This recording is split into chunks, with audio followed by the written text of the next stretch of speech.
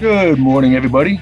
Good afternoon, good evening, whatever time zone you're listening in, or from, and wherever you're listening from.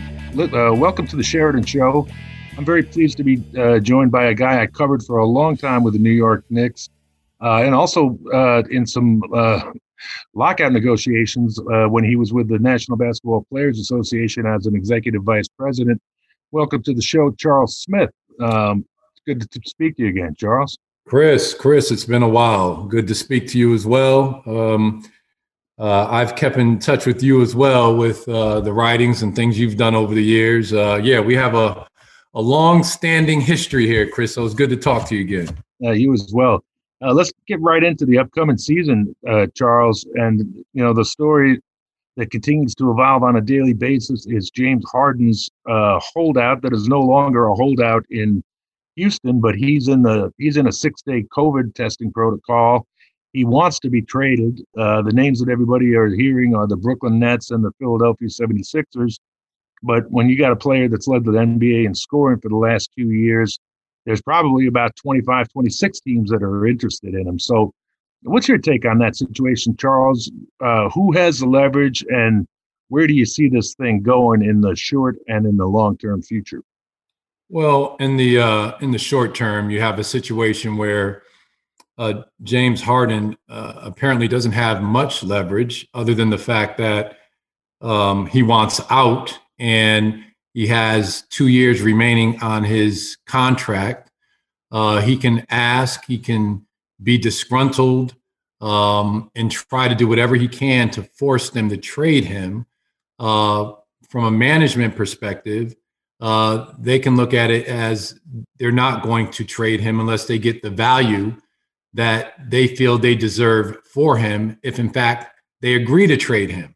But the bottom line is, you've seen this type of situations for years in the NBA. And at the end of the day, James Harden is a professional. He'll eventually have to play unless they move him, before the season, the regular season starts. And he'll be the ultimate professional. He'll go on the floor and he'll be the James Harden we all know him to be. And he will play hard, and he will do whatever it takes for his team to win. And they'll deal with the situation behind closed doors. But it's a tough situation. Both sides have some decisions to make. But if nothing happens, James will play, and he'll play well. Yeah, it's going to be interesting to see. He's definitely going to sit out this weekend's back-to-back against in Chicago against the Bulls. But opening day now is only 10 days away as we tape here on December 12th.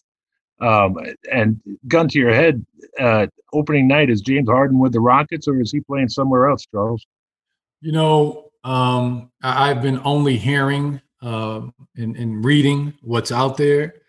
But I would say that they would probably move him. They would move him only, again, if they can get the value that they want. They'll try. They'll have conversations because having a disgruntled player like that on your ball club can be very disruptive to the team and their ability to be competitive and try to go for a championship. So you don't want that. So I think they'll try to move him, and they will move him if they get the value that they want. Well, one of the teams that's been talked about as a possible destination is the Philadelphia 76ers. They got a new coach in Doc Rivers, a guy you played with and were actually traded with back in the day in a Knicks Spurs trade. But how do you think Doc is going to what kind of situations will Doc be confronted with in Philadelphia, coaching a team that has Joel Embiid and Ben Simmons? They've added Dwight Howard and Seth Curry, and they've gotten off from Brett Brown. But it's a team that's not been able to get it done in the playoffs year after year after year. And one of the reasons it's often cited is the maturity issues with Ben Simmons and Joel Embiid. What does Doc Rivers bring to the table there that maybe Brett Brown didn't? Well, I played with Doc in LA Clippers. We played together in New York, and we played together in San Antonio. Doc has always been very thoughtful. He has a high sense of emotional intelligence. And when we were players, he was always the type of individual that he was already a coach. So the immaturity level with the 76ers, I can see Doc, sitting those guys down, laying out expectations and holding them accountable. Now, in the initial phases of that being executed, there's going to be some slippage, and guys are going to do what they've done in the past and show signs of, as we say, immaturity. And he's going to turn the screws and hold them accountable even further. And I think Doc will kind of stand his ground and continue to have the expectations met by the players on the team.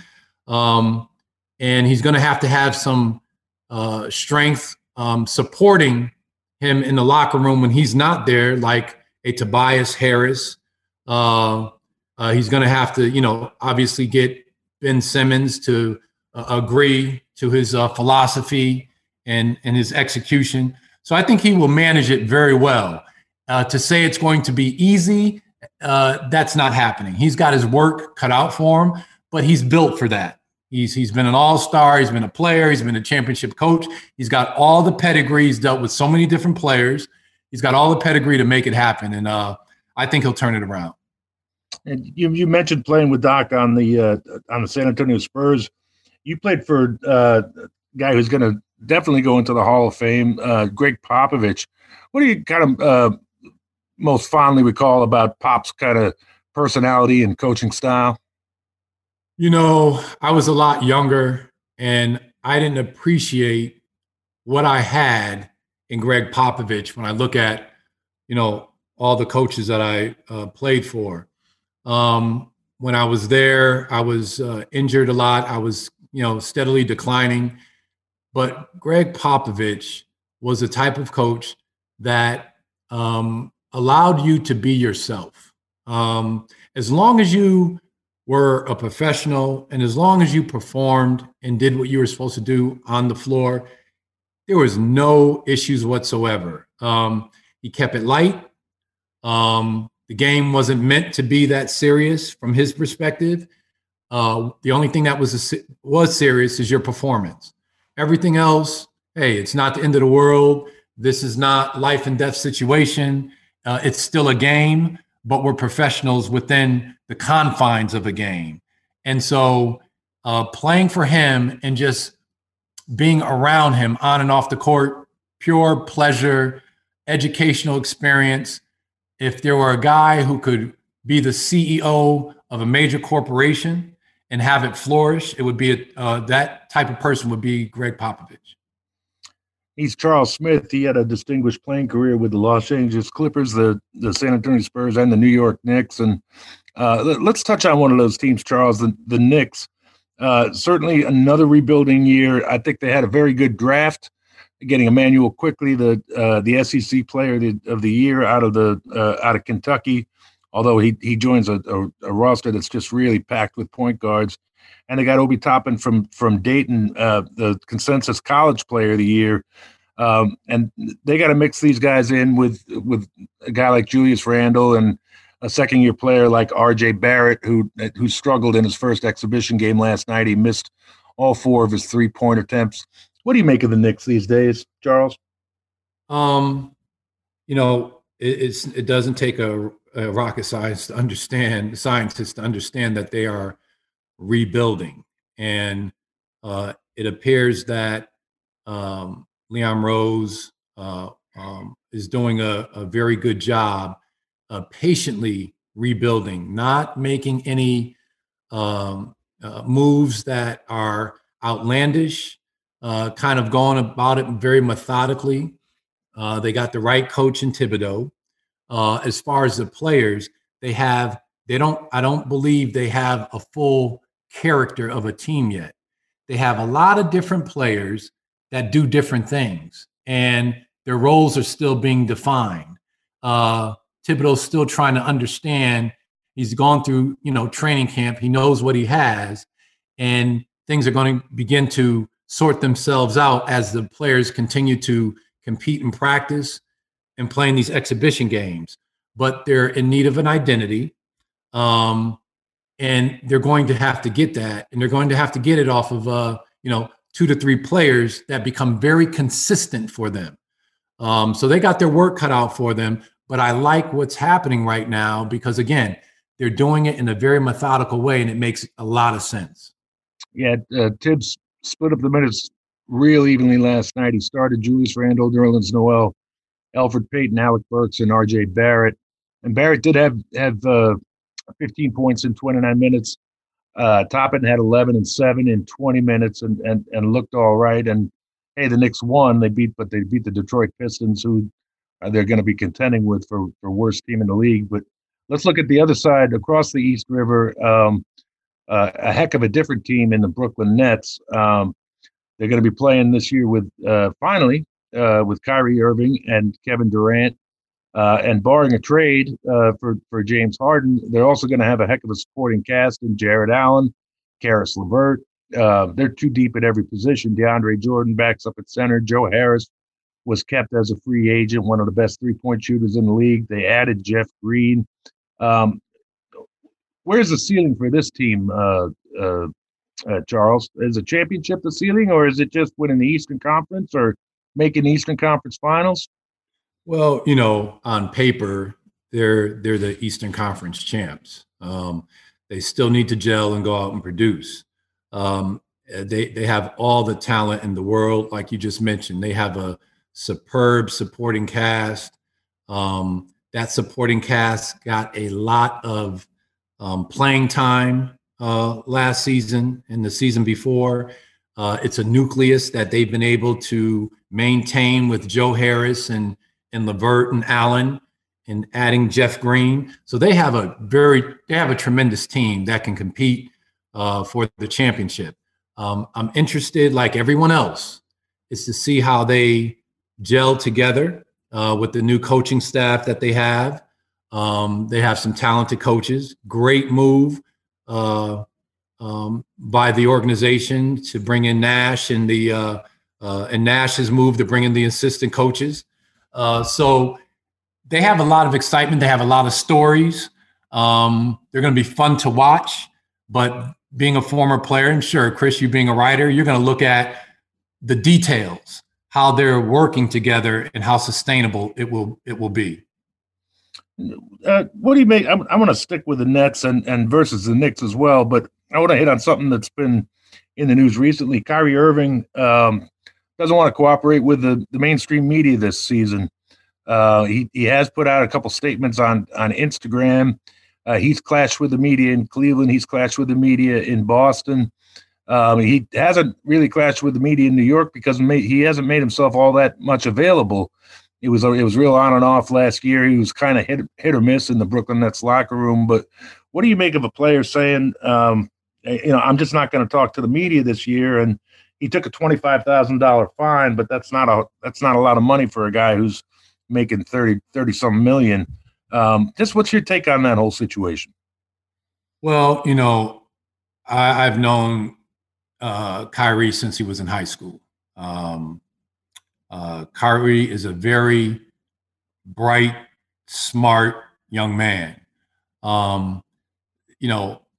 There's one thing that I've learned since playing basketball and transitioning into corporate is the language that you learn in basketball is speaking in sound bites, because that's a language you learn because during timeouts, during practices, during your teammates, everything is impactful, and you speak not as a prelude to what you're going to say. You hit somebody directly between the eyes in conversation, and you lay out just the facts. Kyrie's getting mistaken with regards to him as a person because he speaks in those sound bites and doesn't back up the data behind those sound bites. And I watch him and I'm like, and I know him. So I know he's not the way he's being portrayed, but I understand when he makes certain statements and he doesn't establish the framework around those statements or give all the why he thinks that way and why he's saying those things, it rubs people the wrong way, naturally so. When he says, I don't want to speak to the media, and you hear that, but I haven't seen a lot of details on why he doesn't want to speak to the media. So it's left to us to understand, oh, he's had some problems with the media in the past. He wants to start fresh and new in New York. He's not going to say anything so he doesn't have any more issues. Well, you can't do that. I think it's more of a communication style because, again, I'm speaking personally because I know him. And that's not how he's portrayed, but I see how it's happening. Yeah, it's going to be interesting to see how it evolves. He's definitely a very strong personality. A heck of a ball player. He hit a championship-winning shot when he was playing with LeBron in Cleveland. But he's also been a very polarizing player during his time in Cleveland and Boston, and that hasn't really happened yet in Brooklyn. But we'll see how this season evolves. But Charles, you mentioned you're in the corporate world. You've been in you were recently with the Midas Exchange, buying and selling underperforming assets, looking at new business opportunities. You transitioned from basketball player to corporate executive, and it's been out here in the New York area. So the question is this: New York a Knicks town, or is it a Nets town? New York is still a Knicks town, but clearly, Brooklyn has been doing a great job marketing the team, pulling in the right players as the Knicks have been declining, being able to pull in the right players and having something to market. So the tides are shifting a little bit, but it's still a New York Knicks town because of the history of the Knicks in New York City. So you have a lot of Knicks faithful out there, that blue and orange, that have been living the Knicks tale their entire lives. They have not been living the Nets tale from New Jersey into Brooklyn. But the fact that you have notable players like Kyrie Irving and Kevin Durant, people are beginning to reconsider and think, but it's still a Knicks town. And Charles, I would be remiss if I didn't ask you this question, and I've asked it to you before. Why'd you miss those 3 layups against the Bulls in that war? You're going to ask me that. You know what, Chris? I guess I should be happy that people still have at least something to talk to me about. I haven't gone in obscurity with not being associated with the game. But, I don't talk about it too much. If a fan wants to talk about it, I'll talk to them about it. No big deal. It doesn't bother me to that extent. But yeah, I did get fouled, and I said that. The funny story behind that is the following summer, we had our collective bargaining agreements in Chicago. So all the players came to the meetings, and Scotty comes up to me, and I go put my hand out to, dap him up and shake his hand. He grabs my elbow and my forearm with both of his hands, like, "Yo, what's up, man? How you doing?" And starts laughing. And, I laughed with him. Didn't feel too good, but I laughed with him. But, times like that, you're always tested in life. You win some, you lose some. You're involved in so many situations throughout your life where, things don't go your way, and you have to deal with them. That was one gut-wrenching ordeal in my life that I had to deal with. It did not go my way, and there's nothing you can do about it but move on like I did, and rest with the fact that, hey, I tried my best. I came back game 6, played extremely well. We lost game 6 in Chicago. My stat line, I think I was one of the leading scorers, or second leading scorer in the game. I rebounded well. And I think if I didn't have a game 6, it would bother me a little more, but I got the opportunity to bounce back and play the next game and play well. Yeah, well, the big forgotten fact from that game is that the Knicks missed about half their free throws in that game. And it shouldn't have come down to you getting fouled and the refs swallowing their whistles. But that's not the first time nor the last time we will see referees swallow their whistles. Let's switch coasts now, though, and talk about Los Angeles, which is always going to be a Lakers town. Lakers are the defending champs, and they got better. They got Montrezl Harrell, and they got Marc Gasol at center to replace Dwight Howard. They got Wes Matthews from Milwaukee, and He's going to replace Avery Bradley, and then the big one is Dennis Schroeder coming in from Oklahoma City. He'll somewhat replace Rajon Rondo, but he's kind of also going to replace LeBron James as the primary ball handler. LeBron led the league in assists last year. Do you see Schroeder taking over that role from LeBron, and to what degree? To answer that, I see Schroeder definitely taking over that role as long as Schroeder is able to be successful in that role. I think LeBron has been smart about it. He's talked about it. The Lakers have talked about it. He's aging. It doesn't seem like he's aging with the numbers and stats that he's putting up, but 18 years is 18 years. And if they can, preserve him and have him play, off the ball a little more. And, if it came down to the playoffs and they're back in it, LeBron's going to pick up the ball and he's going to, force and impose his will through the playoffs, and he'll control the ball. May go back to, him being at the point. But during the season, I think Schroeder's going to alleviate him having to, tally as much minutes. They have a great ball club. They definitely stacked their ball club. I think they're better this year, obviously, than they were last year. They're the favorite to win it all. And with those pieces, LeBron should be able to rest more. I don't disagree with any of that. Who do you see as the biggest threat to the Lakers in the West? Don't count out Portland. I got I'm keeping an eye on the Clippers now that they signed, Paul, and they got Kawhi back, and they're still a very good team. But don't count out Portland. They got two bigs.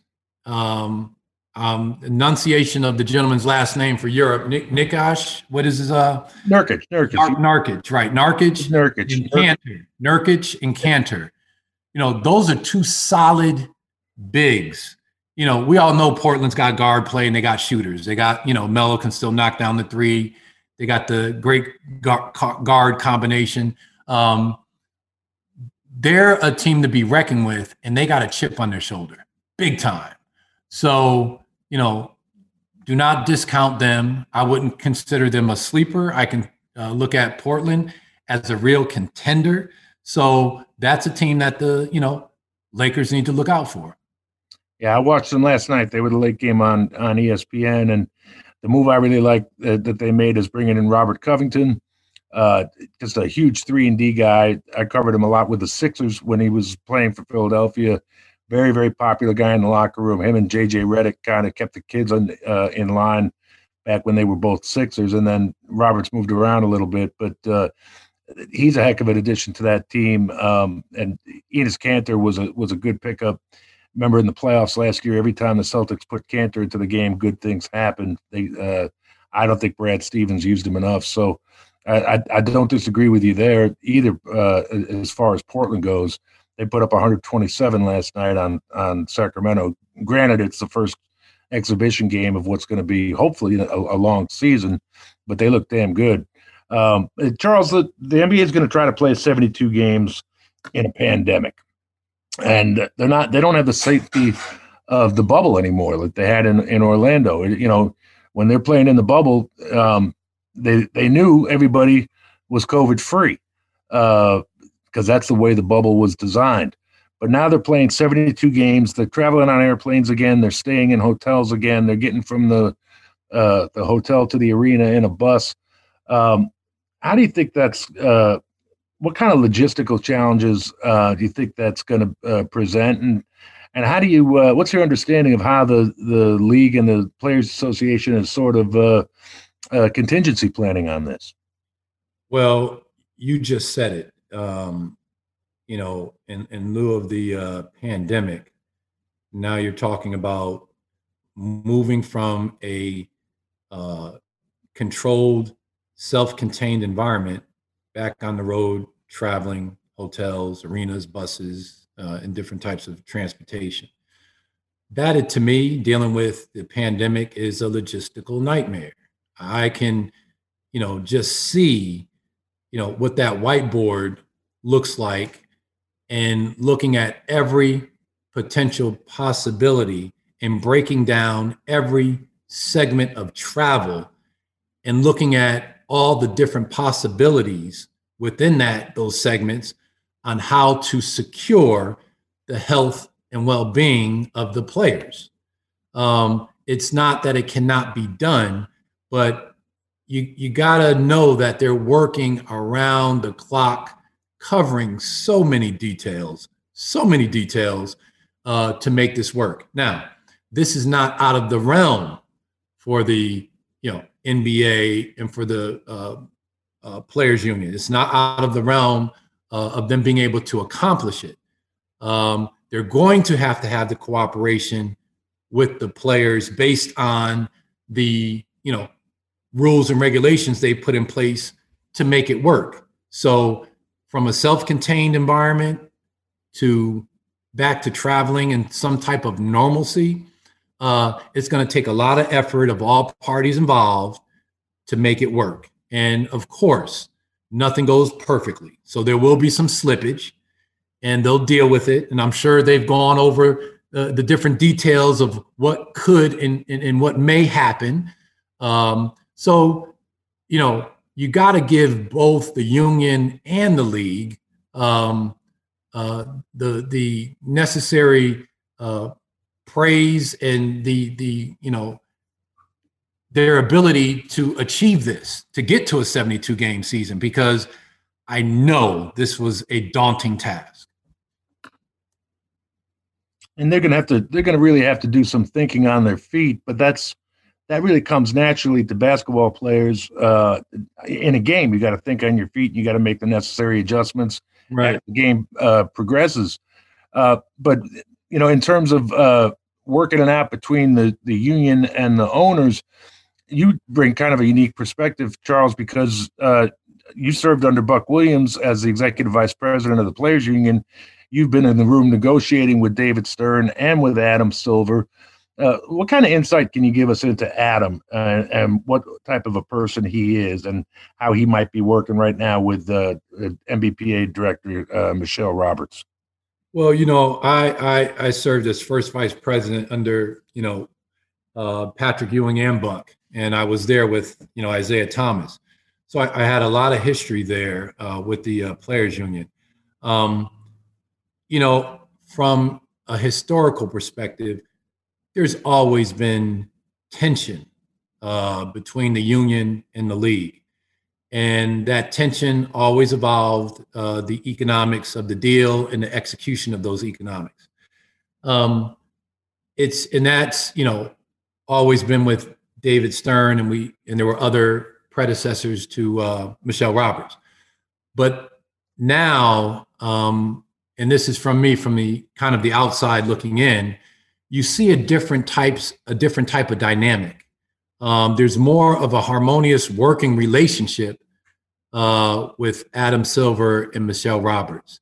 You see it from a distance because things that in the past, from a historical perspective, that may have taken longer, that may have been played out more in the press, in the media, has not happened since Adam has been in that seat. So you see that they're working together, going through that process with the teams and the league playing in the bubble. That was a challenging effort on both sides. They got through that. They got through that with dealing with all the social injustice. They managed that the best way they can, and both sides did a great job. So I think in moving forward with the 72-game season and everything that they're doing, both sides are working a lot better, and they're providing what the fans want in the midst of this pandemic. And Charles, you were traded with Monty Williams back in 1996 to the San Antonio Spurs for Brad Lohaus and J.R. Reed in a first-round pick. Monty's still in the league coaching, and he's got Chris Paul on his team this year. How do you see the Chris Paul and Phoenix dynamic working out? Well, if you watched how Phoenix played in the bubble, yeah, they didn't make the playoffs, but they did very, very well. I think they went undefeated. But the bottom line is, Phoenix, I think, is modeling their efforts similar to Golden State.